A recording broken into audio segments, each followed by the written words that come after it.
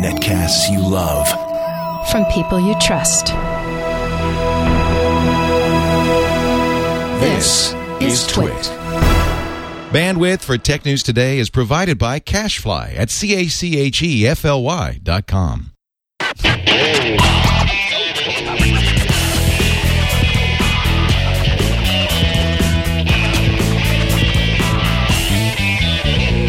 This is Tech News Today for Wednesday, March 16th, 2011. Tech News Today is brought to you by Go to Assist Express. If you're in tech support, solve problems fast with the leader in remote support software. Go to Assist Express for a free 30-day trial. Visit gotoassist.com/TNT. And by Slingbox, which can turn your iPad into a television with the new iPad app from Slingbox. You can watch your home TV on your iPad anywhere you go. Check it out at slingbox.com. Welcome to Tech News Today. I'm Tom Merritt. I'm Sarah Lane. I'm Jason Howell. Joining us today, Mr. Scott Johnson from the Frog Pants Network. Hey, good to see everybody again. How's it going? It's good. It's been a while. We missed forecast this week. Yeah, we did. You guys were busy doing the South by, and I had to patiently wait for you to all return home, but you're all back safe and sound. Looks like no better for the worse, or however that phrase goes. It's good to see everyone. I'm excited to be here again. Twitter is over capacity. Breaking news. Bad request errors left and right. Yeah, they're How will we know? Experiencing elevated errors at this time, says their status. All right. Okay. So there's our top story. Thanks, Elevated everybody. whale rate. With Twitter down, we don't know what's going on in the world.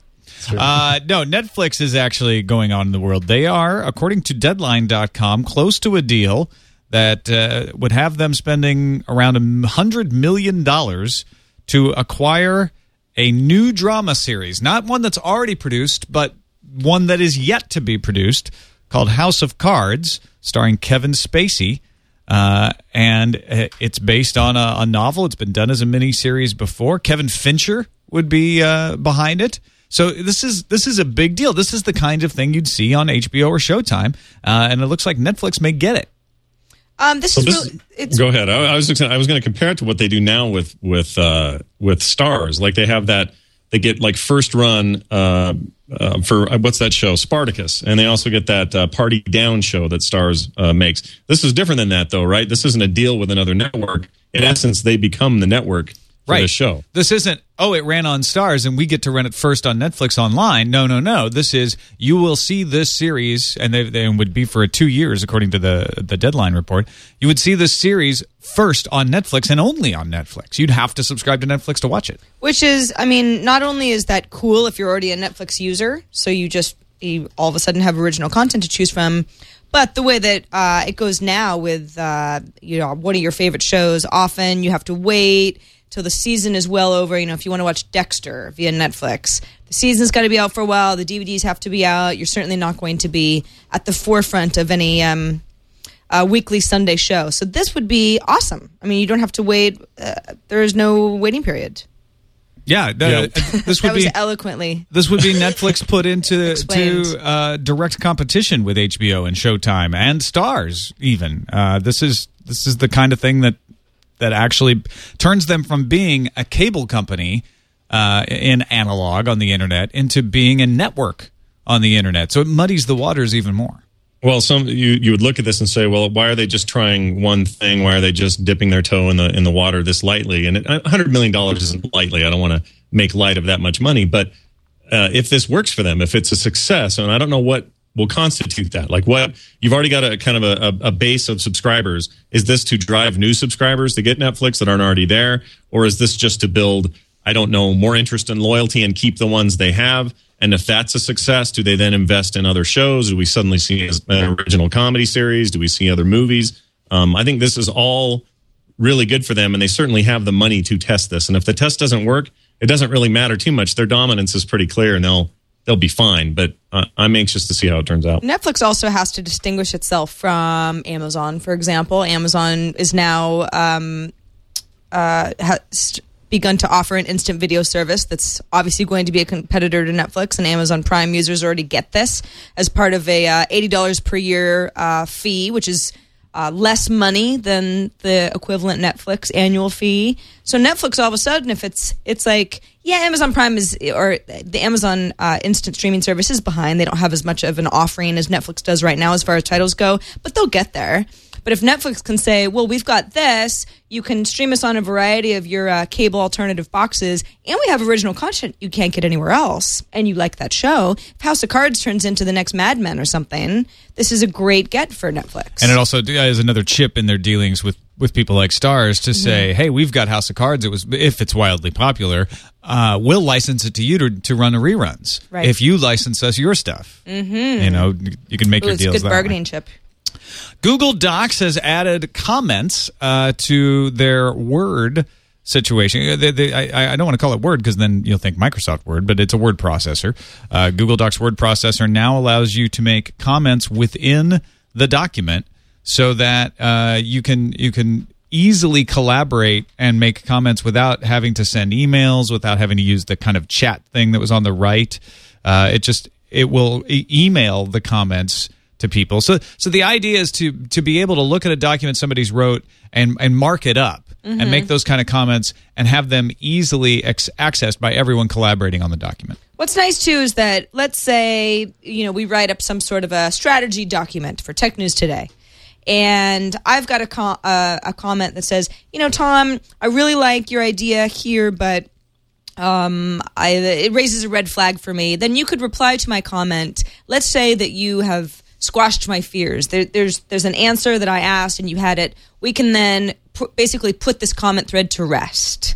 So yeah, there's a resolve button. Exactly. So literally you can say, take all these comments out. We figured it out. Yeah. And when a lot of people, we don't actually do that sort of thing on Tech News Today on a regular basis, but for a company where a lot of people need to at least give input or be editing one major document, that's really helpful because things will come up and then you don't want to be on some sort of an email thread halfway into the project where you don't really know what people have talked about before. Or if you're using Microsoft Word, you've got 4 different versions going around with comments that you have to then merge all together and implement the comments. This allows you to have the commentary all in one place. It looks pretty cool. We tried it out. You weren't that impressed, I know. Well, so like I said, we don't really use anything like this on a daily basis, so I'm already not really going to use it tomorrow going forward for anything that I can think of. I also don't like email notifications. I have like 5 email addresses that I use regularly. I turn off email notifications on every social network that I ever subscribe to, and email is just not the best way to keep constantly looping me into something. But that's just a personal preference. And it's a setting. You can say don't send me the emails. It's not mandatory to get the emails. I think it just depends on what your project is, and it definitely looks better than it did before. What I would like this to do, when we do forecast, Tom, there are times during the show where you and I will just exchange a couple of thoughts or ideas, and we'll do it just in an empty field in the spreadsheet. We're using the spreadsheets. If they would integrate this into the spreadsheets, I could see that process being, and actually I can see how it would be difficult for them to do it, and probably why we haven't seen it yet, because the layout's kind of variable. You can zoom in and out. There's tables. It's very different. But if they figure out a way to do that, I could see that being more of an advantage for you and I during a case like that, where we're just trying to sort of say, I'll throw this to you next, or hey, I've got to read this ad next, or hey, my connection's being weird, do you take this next thing, or whatever. More of a real time at the time that you're recording kind of thing would be pretty cool. Well, Scott, what do you think is missing from the little chat window that Google Docs will currently let you talk to each other in, as long as you're both logged into the same spreadsheet now? My biggest problem with that is it's not bad. I mean, it doesn't really give you a great notification. It turns orange, so you kind of know something's going on up there, but if you're not really going to pay attention, you don't really go there. Yeah, you kind of have to watch it. Yeah, my biggest problem, though, is it's all out of context. I don't know when this thing was said, what it was said about, at what point in the show was it said. So if Tom said something, 5 minutes ago, I'm just finding out about it, and I don't know what he means out of that context. So that kind of contextual commenting would be pretty cool, I think. Yeah, I think you're right. The biggest thing with the chat in Google Docs right now is it's almost hidden. Like you say, it blinks orange, but if you miss that, people could be... I don't rely on it to get somebody's attention, right? Right. I rely on once I know, okay, Sarah's paying attention to that chat room, I could talk to her there. Right. I know that, but I wouldn't put something in there that was important expecting them to see it. That's true.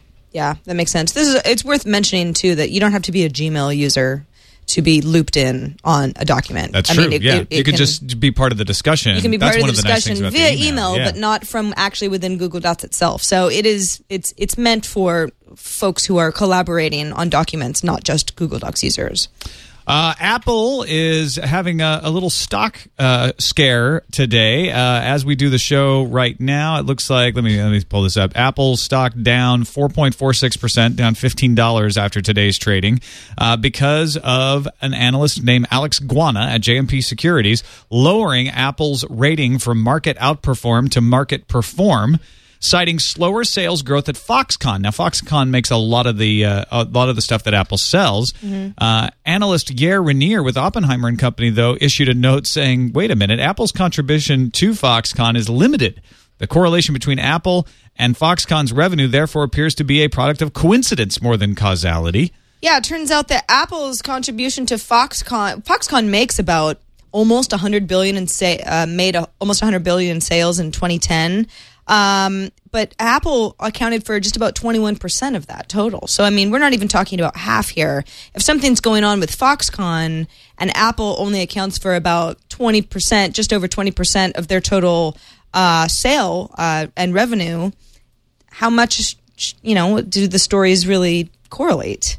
Yeah, that's interesting, because if Apple's only, they're really only talking about 21% of their output, that must be a significant percentage, I have to think, because so is everything else broken up into tiny percentages and 20% is the largest grouping? That would almost have to be, because if it isn't, this seems really unfair to say, all right, well, your third-party supply chain is going to determine where your stock is. I suppose if they have huge shortages and other problems, a factory explodes or something crazy weird happens, right, I guess that has some impact on production and supply chain, but it seems a little harsh to strap Apple with this, considering the fact that they're just coming off what would, people would argue, an extremely successful iPad 2 launch, selling 500,000 in the first day versus 400 the year before, and doing well overall. I'm no Apple apologist generally, but this seems like an unfair thing to straddle them with. That said, I mean, the fact that the iPad 2 is so popular and did sell out so many places, if they're having an issue over at Foxconn getting units out in general, and now there's going to be a shortage in the U.S. for the next 6 months for the iPad 2, then yes, that's going to negatively affect Apple's bottom line as well.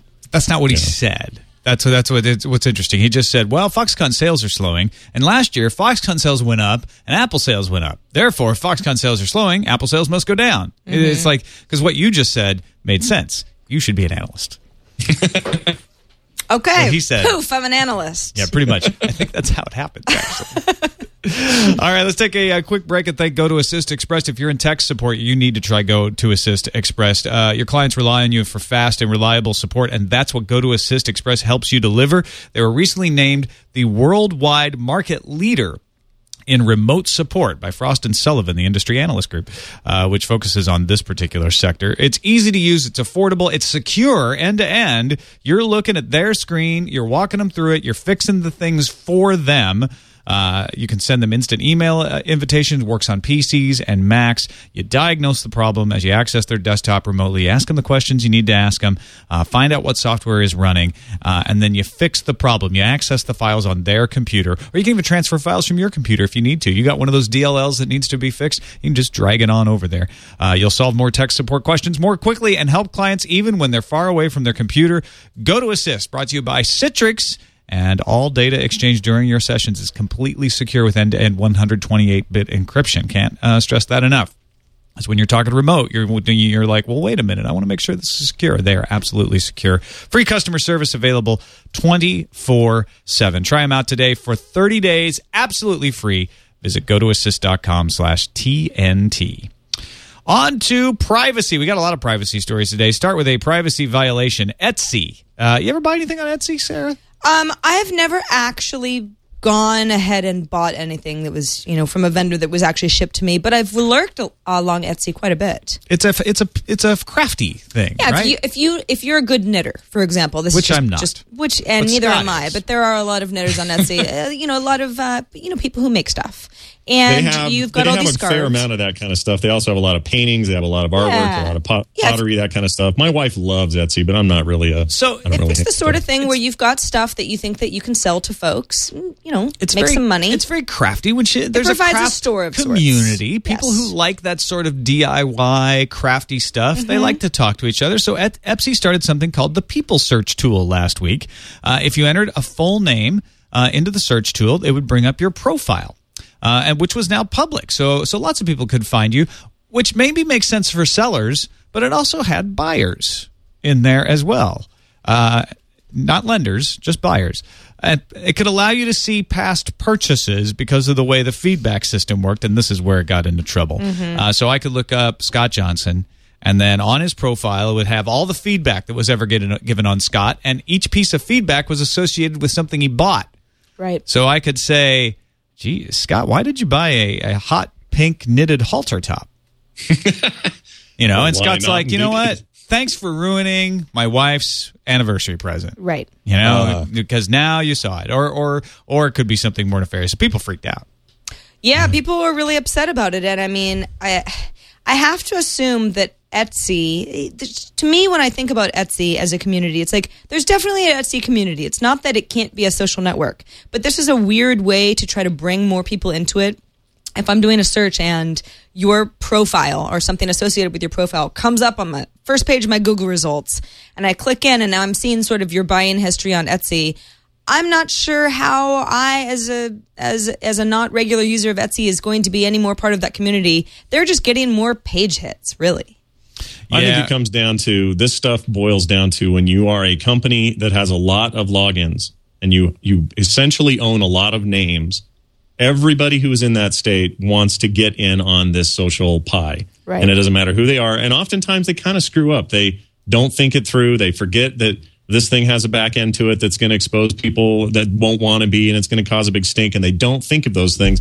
They just know we have a ton of names and we should be able to take a piece of this pie too. And they just dive in. And to me, it's not unlike what Apple did with Ping initially. It's not unlike what a lot of companies do when they have a lot of names already and they try to venture into another space. And they kind of screw up. Google's did it with Buzz a little bit. It's just kind of the thing to do, is to make that huge mistake when you realize, holy crap, we have millions of names. We should do something social with this. And then they always have to step back a little. I think they're just in the same boat. Companies have these privacy issues all the time where they make a change. They don't do a very good job of alerting folks. Etsy said, hey, everybody who's got a profile was alerted to these changes. Many Etsy folks said, well, no, actually we weren't. And we're not lying about that. You didn't tell us. There's also having your real name associated with your profile that's now public is an opt-out situation. So you have to opt out of saying... you have to opt out of being available to be searched for on a public page. And that's, also, that's a tough one. Companies do this, yes, but I mean, just look at Facebook. All that opt-out stuff always upsets people, and you kind of feel like Etsy should have thought this through a little bit more. Always make it opt-in. If you want to avoid problems, make it opt-in. Make it opt-in and just do a good job of letting people know that they have options. As of today, by the way, the reason this is in the news, as of today, buyer and seller feedback no longer link directly to purchased items. So you could still see the feedback that says, hey, you were awesome, or why didn't you ever pay me? But it won't tell you about the hot pink halter top Scott bought. Yeah. On to the White House, where I imagine you don't see a whole lot of white or hot pink halter tops. Well, it depends on what room you're in, I suppose. And who's president. Makes a big difference. Yeah. Let's talk about Lawrence E. Strickling, though, Assistant Secretary of Commerce, who is expected to call for a privacy bill of rights. Not a lot of details about what would go into this. It's based on a Commerce Department report. But essentially they're saying, let's start building one. Let's start building a privacy bill of rights. One of the things that they would ask for is something the FTC has already asked for, which is a way to opt out of being tracked online. We've talked in the past about all the different browsers having different ways of doing it, but a similar story to this today, Microsoft has added a do not track user preference very similar to what Mozilla calls the do not track HTTP header. It works as a header that is sent to the website. So now in Internet Explorer 9 that shipped earlier this week, you can use the do not track user preference. This is just something that you go up into your preferences and you say, yes, engage do not track. Right. Now the problem that we had with Firefox doing this is that there were no advertisers actually on board to follow it, and it's not a standard. Mozilla has submitted it as a standard, but apparently now Microsoft has also submitted it as a standard to the W3C. So you got two big browsers doing it. If all we need is get some advertisers on board. Well, it turns out, and this is what is kind of confusing to me, and maybe you guys can shed a little light on why a group of about 30 online advertising companies is kind of like breaking with the industry standard and supporting a proposal for a single do not track tool. It would be a standard that everyone would use, everyone would allow. And the group is, these companies aren't familiar to me: Exponential Interactive, Burst Media, Odd Science Incorporated, and so on. So it's a small group as far as advertisers go. 30, not a big number of folks, but they're vocal and they're saying this is a good idea. Why would they want to advocate this? Oh, you mean why would they be behind it? Because then it makes them look good. They're like, this is just some, we're responsible trackers. We want to actually, track people when they want to be tracked. And we want to make it easy. We don't want to have 16 different systems out there that we have to participate because that's costly. So it's a company that's like, we want to play by the rules. Mm-hmm. We want to make it make it easy for people to not be tracked if they don't want to, but we want it to be cheap. What I would like to see happen is see the industry, private citizens, and groups like that fight that out and figure it out, and that end up being the thing. Whatever that thing is, that be the thing that we use. What I don't want is this administration or any other administration trying to come up with enforceable privacy laws, specifically that are handed down as federal law. I don't want to see that happen because I just feel like that will stunt innovation in that area specifically, and we'll get better results from super smart people in open source projects that are behind things like Mozilla, people like Google, wherever it comes from. I would rather see it come from that sector than I would government. I agree with you. I would also rather see my Nissan Leaf get all the way home before it runs out of electricity, and that was true of two other people. In fact, one person on my Nissan Leaf's discussion forum, who goes by Kalangst, posted, "Dumb **S alert. Am I the first to drain it?" And it looks like it must have been posted from his phone or something. He's like, "Yes, I am out of power." Had links to a Y-Frog picture. Went from 17 to turtle to dead in about 5 miles. 2.3 miles from the dealer, 4.2 miles from home. He goes on in the thread later to talk about how he coasted out of the intersection on no power into parking lot. Couldn't plug in because he's nowhere near somewhere to plug in. There was another incident similar to this where somebody ran out of juice before they got home, and there was no way to fill back up. You can't go down to the corner gas station and bring back a gallon of electricity. You can't call AAA and tell them to just bring some electricity, just enough to get you to the nearest station. Actually, AAA ought to have that at some point, it's like a generator. Yeah, no, it's a crank. They bring the crank and they say, "All right, go for it." Yeah, wind it up. Here's a treadmill. Start running. Yeah, that's interesting though. All these green vehicles and this movement toward cleaner vehicles and stuff. Nobody's really thought about the ramifications on things like I've run out of gas in the middle of the desert. What does AAA do? What does my Chevron card that I pay for? Do they come out and give me anything? Actually, Scott, Nissan has thought about that, and one thing they're doing is they're like, if you have a problem, call us. In these cases, they sent out engineers to the site to figure out what happened. They say it's a combination of some user error, but also some technical faults, and it looks like the battery power just drained faster than the dashboard reporting system had anticipated. And there are, I guess, a lot of reasons for that, depending on how you drive. It's kind of like gas. You can get less mileage to the gallon if you've kind of got a lead foot and you're always braking and this and that. I guess the same would be true for an electric battery, but the fact that the in-dash system is saying you've got 10 miles left and you don't. I know Tom and we drive very differently. I get down to exactly like I have 2 miles left on empty. I know I can get like 400 miles to the gallon, or 400 miles before I have to fill up my car again. You don't work that way because you only go halfway down. I don't let the tank go more than halfway. So you're more of a cautious person in general. And I don't ever run out of gas. But I also do this because I am really confident that my car is telling me the truth. I know exactly how far I have to get down before I need to refill, or I will get stuck somewhere. Do I have permission to laugh at you next time you run out of gas? I've never run out of gas, ever. Never. Knock. This is for Micah, but whatever. You get the idea. Works good enough.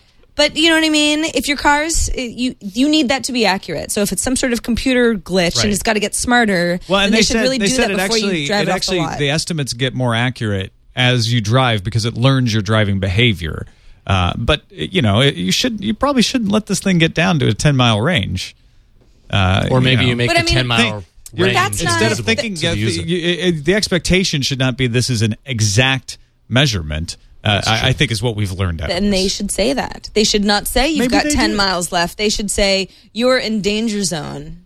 and you may not get home. They wouldn't give you. I mean, what they should say is this number is not an 100% accurate estimate. We think you have 10 miles, but really you should get home right now. It should be in blinking objects red. in the mirror farther than exactly. they appear. Yes. It should start playing Danger Zone over the radio when you get that low. That's also, you should people should know that the U.S. Department of Energy, U.S. Department of Energy National Renewable Energy Laboratory list of charging stations might be handy to print out and put in your car, and they've just rolled that map into Google Maps. So you can actually look up and find the nearest EV charging station as well. See, I'd love to get one of these, but I just don't know how it would work. And I live in an apartment building with a common garage for about 20 cars, and there aren't any outlets, and it's got to be convenient, or else it's not going to catch on anyway. So Sarah, if I had 2 Leafs in my driveway, yes, would I call them my Leafs or would I call them my leaves? Well, I would assume that Nissan would want you to say Leafs because it's the plural leaf, which is the proper noun for the car, not Got it. like maple leaves, which are just I think when the car runs out of electricity and it's coasting downhill, it's a falling leaves. or just a falling leaf. It's just one. Yeah, well, there are 2 in this case. Unless it's Scott's driveway, and then they're falling leaves. Scott's driveway goes uphill, though. Oh, so they're... I don't know. Gravity. Yeah. I don't know. All right, let's move on. Good question, Scott. Let's move on to something easier, like nuclear energy. Yes. So the situation in Japan just keeps getting worse and worse. In fact, the IAEA chief came out and said Japan's nuclear situation is very serious. He spoke today, and when somebody like that says it, that means a lot more because these guys are very moderate. So when somebody, dressed in the suit comes out and says, look, I'm the head of the IAEA, this is very serious. Stuff just got real. It got really bad out there. Reactor 4 is the real bad one right now. Reactor 4 was shut down for inspection when the earthquake happened, but the fuel had been loaded into the fuel storage pond where they usually put spent fuel instead of being still in the reactor. Because of that, they had a bigger problem with Reactor 4 when the cooling system shut down and the water in the pond started to go out. Then, Wednesday, they had a 2-hour fire in the spent fuel storage pond, and that's when radioactivity was released into the atmosphere. There has been some radioactivity from emissions of steam that was very low, but this was the first very large burst of radioactivity from Reactor 4. Reactors 1 through 3 were all running, and the control rods were inserted. So those are the ones that had explosions, but they actually haven't had as much containment problems. In fact, reactors 1 and 2 did not breach containment. Reactor 3 may have ruptured, but again, that's not where the bulk of the problem is coming from. It's the shutdown reactors that are actually the issues. And in fact, today they tried dropping water from helicopters on reactors 3 and 4, and that did not work because they were concerned about flying into the radioactive steam that was coming out of these from the water. I mean, that's one of the main problems with a situation like this is that they've got to evacuate the area that's at risk to humans, and you can't clean up an area where no one's working. I mean, the radioactivity levels have gone down in the last day or so to the point where I think they allowed about 50 workers back in to help with the cleanup effort, so that's a very good thing. Right, they're planning on spraying some water from ground positions, and as you mentioned, radiation level was at a dose of 400 millisieverts per hour between reactors 3 and 4. The annual dose limit for workers is 50 millisieverts per year, so it was very high. The emergency level permitted is 100 millisieverts per year, but it has gone down now to a dose of 0.6 millisieverts per hour, and that's how they were able to allow these 50 folks to come back and start working on the problem again. But this is a very serious problem. They've expanded the evacuation to within 30 kilometers of the nuclear reactors because of this. But again, as we talked about yesterday, you need to have a reasonable understanding of the risks. The risks are now very serious around the reactors because of what happened with the fire yesterday. There are health concerns. In fact, CNET has a very good fact on the health concerns for people in Japan. But there's a lot of worry from people saying, well, what if those steam clouds came across the Pacific to the United States? And could the radiation carry through the atmosphere to us? And I guess there's been a run on people buying iodine because taking iodine, non-radioactive iodine, is one way to prevent your thyroid from absorbing radioactive iodine. It's like potassium iodine. Yeah, potassium iodide. We don't need to be concerned yet here in the United States. Io9.com, not iodine, but Io9 has a very good article about how radiation travels and what damage it can do. And again, this is not to say there aren't concerns and there aren't reasons to pay attention and be ready in case something goes bad. But I think when you hear nuclear and radiation, people go, "Oh my gosh!" It's a huge, serious problem. Everyone needs to panic. It is a serious problem, and we are being informed as such. But it's also important to remember that, radiation is something that no one can get away from if you're just going to go about your day living your life. The high level of, this is from the Io9 story, the high level of radiation being given off by the Fukushima plant was a one-time emission, like we talked about. It was, that 400 millisieverts for a short period of time, and is unlikely to greatly affect residents of Tokyo, let alone residents of other countries. Obviously, you want to avoid radiation as much as possible because it has cumulative effects over your life. But at this point, you need to not start running for the hills and just pay attention. There may be it's been a one-time emission at this point. If there's risk of a meltdown or containment breaches, there could be more emissions in the future, and so it's something to keep an eye on for sure. There's a really interesting side note to this real quick. We had a worker at a Canadian plant on our morning show the other day, and he talked about less about the technical issues and more about what the political ramifications were and what sort of public opinion might do to their industry, their ability to expand in Canada, and then even what it meant here. And I did a little research. Turns out there's been a plant idea, I guess, or an idea for a plant in the Kanab Desert here in Utah that was, getting all kinds of excitement. People are really excited about it. Now everybody's saying, well, at least in Japan, they could pump seawater in there and sort of contain things. What do you do in the middle of a desert if you have this sort of problem? There's no way you could cool it.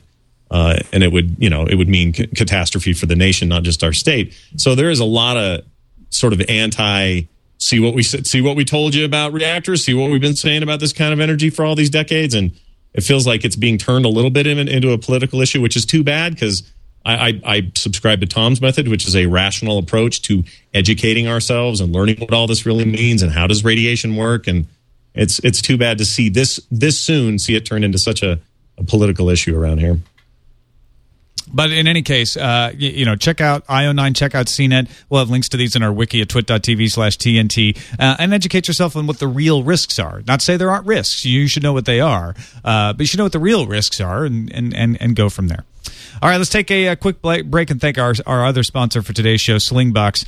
With Slingbox, you can watch your home TV on your iPad. I've been doing so much traveling lately. Slingbox is so handy for traveling because you've got shows that you want to catch up on, and you've got time when you travel where you're like, I'm not doing anything right now. I got an internet connection. I could catch up on that episode of Fringe. You launch the Slingbox on your iPad, and you can watch it in HD from your home DVR. I was stuck at Long Beach Airport a lot longer than I wanted to be because one of my flights was delayed coming back from Austin. That would have been the perfect time. I could have easily gotten in an hour-long show with time to spare. You're not limited to certain channels. You don't have to pay anything extra. It's all your home TV. Basically, you hook up a Slingbox to the internet, you hook it up to your home TV, and then you put the app on whatever device, whether it's a laptop, a BlackBerry, an iPad, that you want to watch it on, and you can watch everything that you would get at home on your device, like your iPad. It's that easy. Slingbox is available at Best Buy and Amazon, and you can learn more at slingbox.com. We thank them for their support. On to the News Fuse.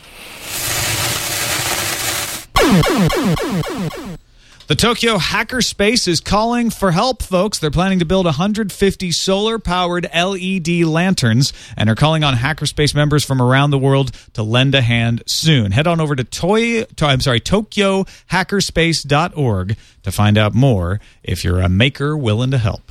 Well, thank Firesheet because another website is increasing security. Twitter announced it's added the option for users to force HTTPS connections by default when accessing twitter.com. So if you want to turn on that for yourself, go to settings, check the box next to always use HTTPS, which is at the bottom of the page.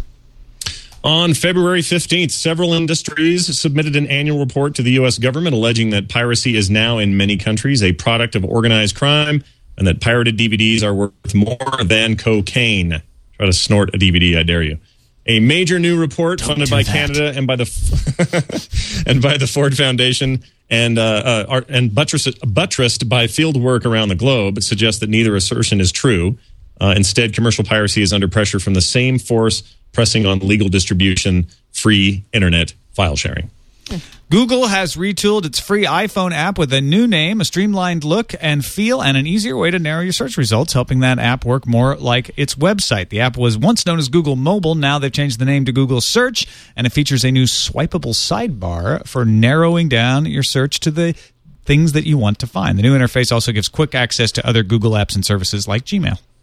Hot on the heels of taking you to the movies, Facebook now wants to take you out to the ball game. Facebook unveiled an experimental live stream service that's actually going to broadcast several spring training games. Tom, I know you're into that. For the next 2 weeks, at least until opening day, there appear to be no plans to actually extend the service into the regular season, although maybe they'll change their minds if they get a lot of interest. Who knows? LCD flat screens might be in for a price hike. The supply of upstream materials for flat panel production is sufficient for a few months, but may become uncertain after that as the Japanese government has started implementing power brownout controls. According to the Wang Jue Xiao, am I saying that right? I hope, president of a name I won't read, the whole flat panel supply chain on the rehabilitation process. Oh, I see. Thank you. Shime Intellects. The whole flat panel supply chain counts on the rehabilitation process of panels in Japan, and I have a feeling this may have a little bit to do with shortages at Foxconn of panels and stuff like that. So we'll Foxconn's in China, though, so these are different issues too. No, I'm basically saying maybe they're suffering from that too, and I'm guessing they're all affected by what's happening in Japan. I don't think any of Asia is sitting around going, we got this figured out. I think they got to wait until things clean up. Piotr Mitrochev, a Russian currently ranked #1 in the world by Topcoder, has won the inaugural Facebook Hacker Cup. Oh, Petr! The finalists were asked to solve 3 algorithmic problem sets, and the only coder to successfully solve all 3 was Mitrochev. Interesting thing about him, he works for Google in their Moscow R&D center. You know what I would do, Peter? Point Facebook. I would just bid them both up. Be like, come on, Facebook, hire me. Oh, how much are you offering? Okay, Google, you want to keep me? You got to top that. Good times. The bloom is barely off the Motorola Droid 2 Rose, and we're already seeing lots of leaks around the Droid 3. The latest is a picture from Howard Forums, and it shows a keyboard that looks very similar to the Droid 2, except has 5 rows and sports a half-height keys for the numeric row. A lot of people like the 5-row keyboard. I don't get that excited about it myself. I don't know. I don't. Well, I'm all touchscreen now, so a lot of the stuff is just touchy, feely. It's not that I just don't feel like I have I can have a good enough opinion because I'm not using one every day. Well, do you have an opinion on referees suing people for posting things on Twitter? NBA referee Bill Spooner has sued Associated Press writer John Krasinski for defamation after the Minnesota Timberwolves beat writer that's John Krasinski, he's the beat writer, tweeted during a January 24th game that Spooner was calling fouls to make up for bad calls. You know, is that defamation? That's like, you're calling him a referee. This is like, this is being a ref has got to be one of those jobs where you just are going to have to get used to people saying things like this because they're screaming it if they're sitting in the stands anyway. He's just mad because usually, and I'm guilty of this too, you know, if I'm watching a game and I am very invested in the game and something goes the way that I didn't want it to go, it's very easy to blame the ref. Sometimes they make bad calls and sometimes you're just like, screw you, ref, you suck. But he said, ref Bill Spooner. And usually people don't know the names of referees. So he got all bent out of shape about it because he was calling him out directly.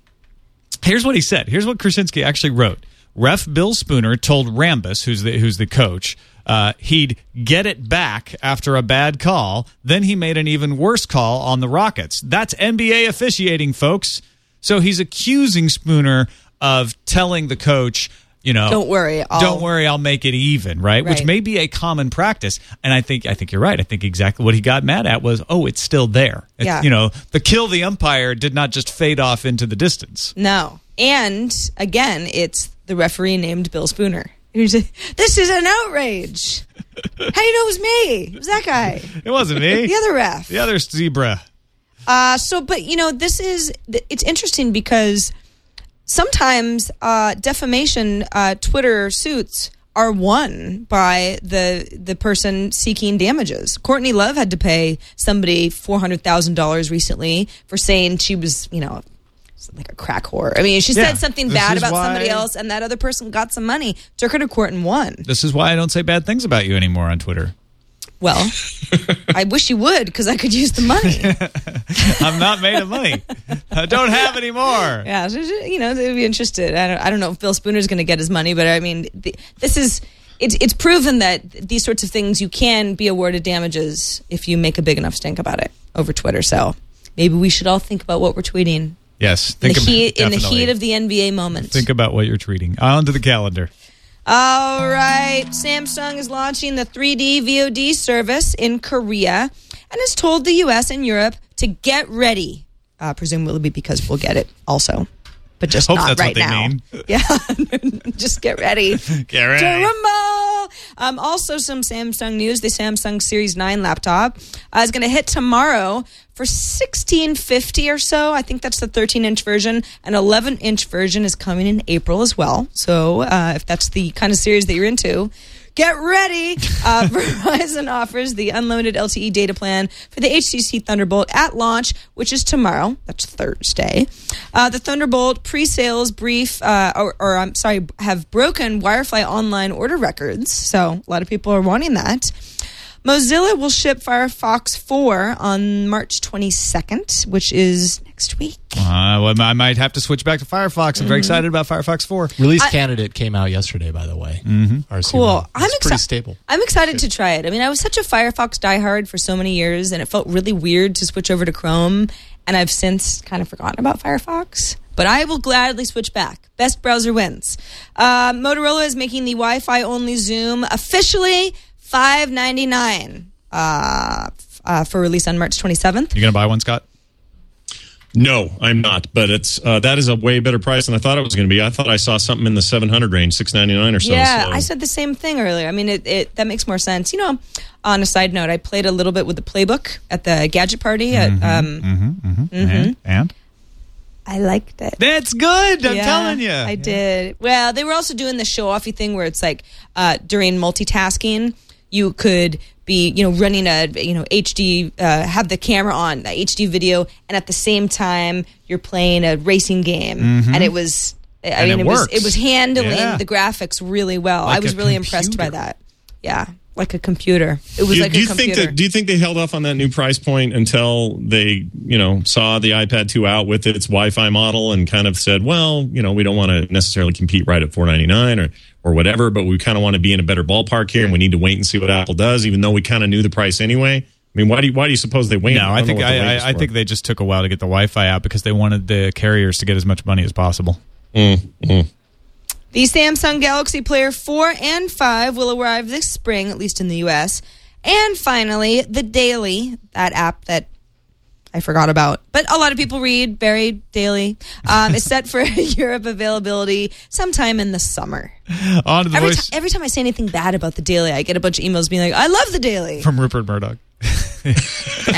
and his many employees. On to the voicemail. 260-TNT show is our phone number, and we have a lovely email about the JavaScript story we mentioned in the news fuse about things running slower if you launched a bookmark from the home screen. This guy's from Scotland, so listen close. Hey, Tom and friends. This is Dee from Glasgow, Scotland. Just a wee note about the iPhone JavaScript bits and bobs. It's like Apple including a new library in the phone. Sure, they're not going to see which library every app sees, otherwise it might break random other apps. They don't want to do that on a minor OS upgrade. So the other thing is app icons and web home pages that you save on your launcher and you launch into the web browser. They do go into your web from Safari, and they will be using the new Nitro engine, so they will be faster. It's just apps that use JavaScript inside the app itself, like Mob Wars and other ones like that. Okay, good luck and have a great show. Love it lots. Bye. First of all, love that you called it a wee note. I don't know if you were just playing up the Scottish thing about that, but it sounded pretty natural to me. Also, that's a really good point that the Nitro engine, and the libraries and the operating system are different, so it might be a bigger revision to add those to the operating system. Well said, well spoken. Although what you said about apps having to use Safari if they're just bookmarks is not always true. In fact, Open App Market specializes in actually delivering apps that are self-contained links that you put on the home screen, and they launch as full-screen apps, but they don't launch Safari. There's a lot of great apps in there. There's like little Pac-Man games. There's a music app that lets you link to any piece of music anywhere on the web, and these are all apps that don't need approval from Apple.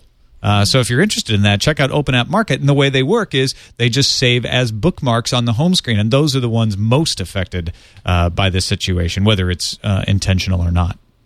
On to the emails. This one's from Suzanne, who says, I love my Zune. If the Windows 7 phones were just like the Zune, I'd have one. It's beautiful. It's simple. I can listen to you, TNT, while sending you an email without turning on my desktop or paying for a data plan. Granted, I'm a freak. I don't have a data plan for my Android. $10 a month on Virgin and Wi-Fi is usually enough for me. I just wish more people could build Zune apps. They all work well, but there aren't enough of them. Suzanne, you should change your name to Suzune. That would be a little bit more freakish. I love her enthusiasm for the Zune. That's pretty awesome. You don't get that every day. Yeah, no, it's sadly rare. I'm glad that she is able to explain exactly why she loves it. Yeah, exactly. New apps will be sadly rare as well, by the way. Zune back very again. true. Much, I'm afraid so. Yep. All right, on to Al, the Iraqi doctor in Damascus, who says, regarding the discussion about piracy in countries like Russia and Mexico, I'd like to say that the situation is the same in the Middle East. I've been living in Syria for a few years now, and the primary means for piracy here are physical discs. You can get any movie on DVD for as low as 25 cents. Video games are between $1 and $3 US. That's right, single digits. So considering the average income of a high school or college kid being between $100 and $200 US, is it really a choice? You can see that reflected in the sales of things like the PS3, where it skyrocketed after a jailbreak was available. He says, P.S. Tom, after your constant encouragement, I finally started watching The Wire, and I'm glad I did, and wishes a speedy recovery to Sarah from your ear infection. Thanks, for a great Al. show. I'm doing my best. And he's you a could send doctor. me some ears. I would really appreciate that. Yeah, that would be because good. these ones suck. I don't want them anymore. Moving on to an email we got from Chris in Portland, Oregon. Chris says, geez, it already been 100 episodes since I wrote in last. That's right. It's our 200th episode. Happy 200th episode, everybody. Deja vu. Wow. Been here before, haven't you, Jason? I've been here a bunch. Where has the time flown, says. He says, I was listening to TNT 199 and HP's decision to do its own app store. Previously, I scoffed at app stores since I didn't really see the point of them. That was, of course, until I discovered the Google Web Store. It has seduced me and chased me away from all my skepticism over app stores. The highlight for me is, once I purchase an app, I can use it on any computer running Chrome, no matter where in the world I am. So call me a convert, because when I hear HP is creating an app store, I think of how this could benefit HP users. Congrats on episode 200. Looking forward to the next 200, although I will write again before that, I am sure. Best of luck. Thanks, Chris. It's a good point he makes about that app store. And I'm telling you, if you have a bunch of followers, if you love HP stuff, then why the heck would you not be interested in getting, easy access to apps and so on? Mac users are having that kind of thing now. The Google App Store is that way. The App Store before it is like that. I mean, why not? Let's say more the merrier. Yeah, I guess it just depends on if there's enough of a community of people who want to build these apps that are cool in order to put them in the store. So it's not just these, 10 different app stores with like 15 cool apps each, and it all just seems fragmented. I want to see somebody come up with an open source app store where it's just it has all the benefits that he's talking about, but I don't have to shell over money for stuff that should be free. or I can donate if I want to, and then I'm able to take advantage of all this great open source software that's meant to be free. It's not because I don't want to pay for software. It's that there's really good stuff that's free, and then it doesn't go into app stores because there's all of these GPL violations a lot of times in app stores. So, and also I want somebody independent to platform. It'd be great if you're a Linux user. I want to go to that same resource and get my stuff. I have a Mac. I want to go there to get my stuff. Basically, what you're talking about is the internet, but somebody to put it in an app store kind of construct so that we, get the benefits of that. I think that's a great idea. Tom should make it. All right, yeah, in my spare time. All right, thanks, Scott Johnson, for being on the show. Let folks know. I mean, you mentioned the morning stream earlier. That's going well, right? It's going really well. We got mentioned in USA Today, which was awesome. I was really thrilled about that. It's a morning show Monday through Thursday, every morning, 7 a.m. Pacific. They can learn more at frogpants.com/TMS. And real quick, just to let people know who may have not heard already, chances are already have if you're coming, but Nerdtacular 2011, the annual Frog Pants event I throw here in Salt Lake City, is happening on June 17th, and tickets went up for sale yesterday. And they can learn more at nerdtacular.com. Oh, I got you one. Don't you worry. You're so VIP. You're covered. You're totally VIP. Oh, I got to start making demands. Mm-hmm. Do like +10 bottle service. I want every other green M&M taken out of my M&Ms. He always demands this mini bar. It gets real bad with Tom. I want my own venue separate from the Great Unwashed. Diet Stewart's root beer. Diet. What is this crap? Anyway, yeah, I'll be going. It's fun. June 17th, Nerdtacular, Salt Lake City. Looking forward to it, Scott. It's going to be a blast. Thank you for having me on, guys. It's always a blast. You can find us on the web at twit.tv/TNT. You can call and leave us a message, 260-TNT show, or if you have some ears that you've printed out for Sarah, you can let us know how we can get them by emailing us, TNT@twit.tv. We'll see you tomorrow.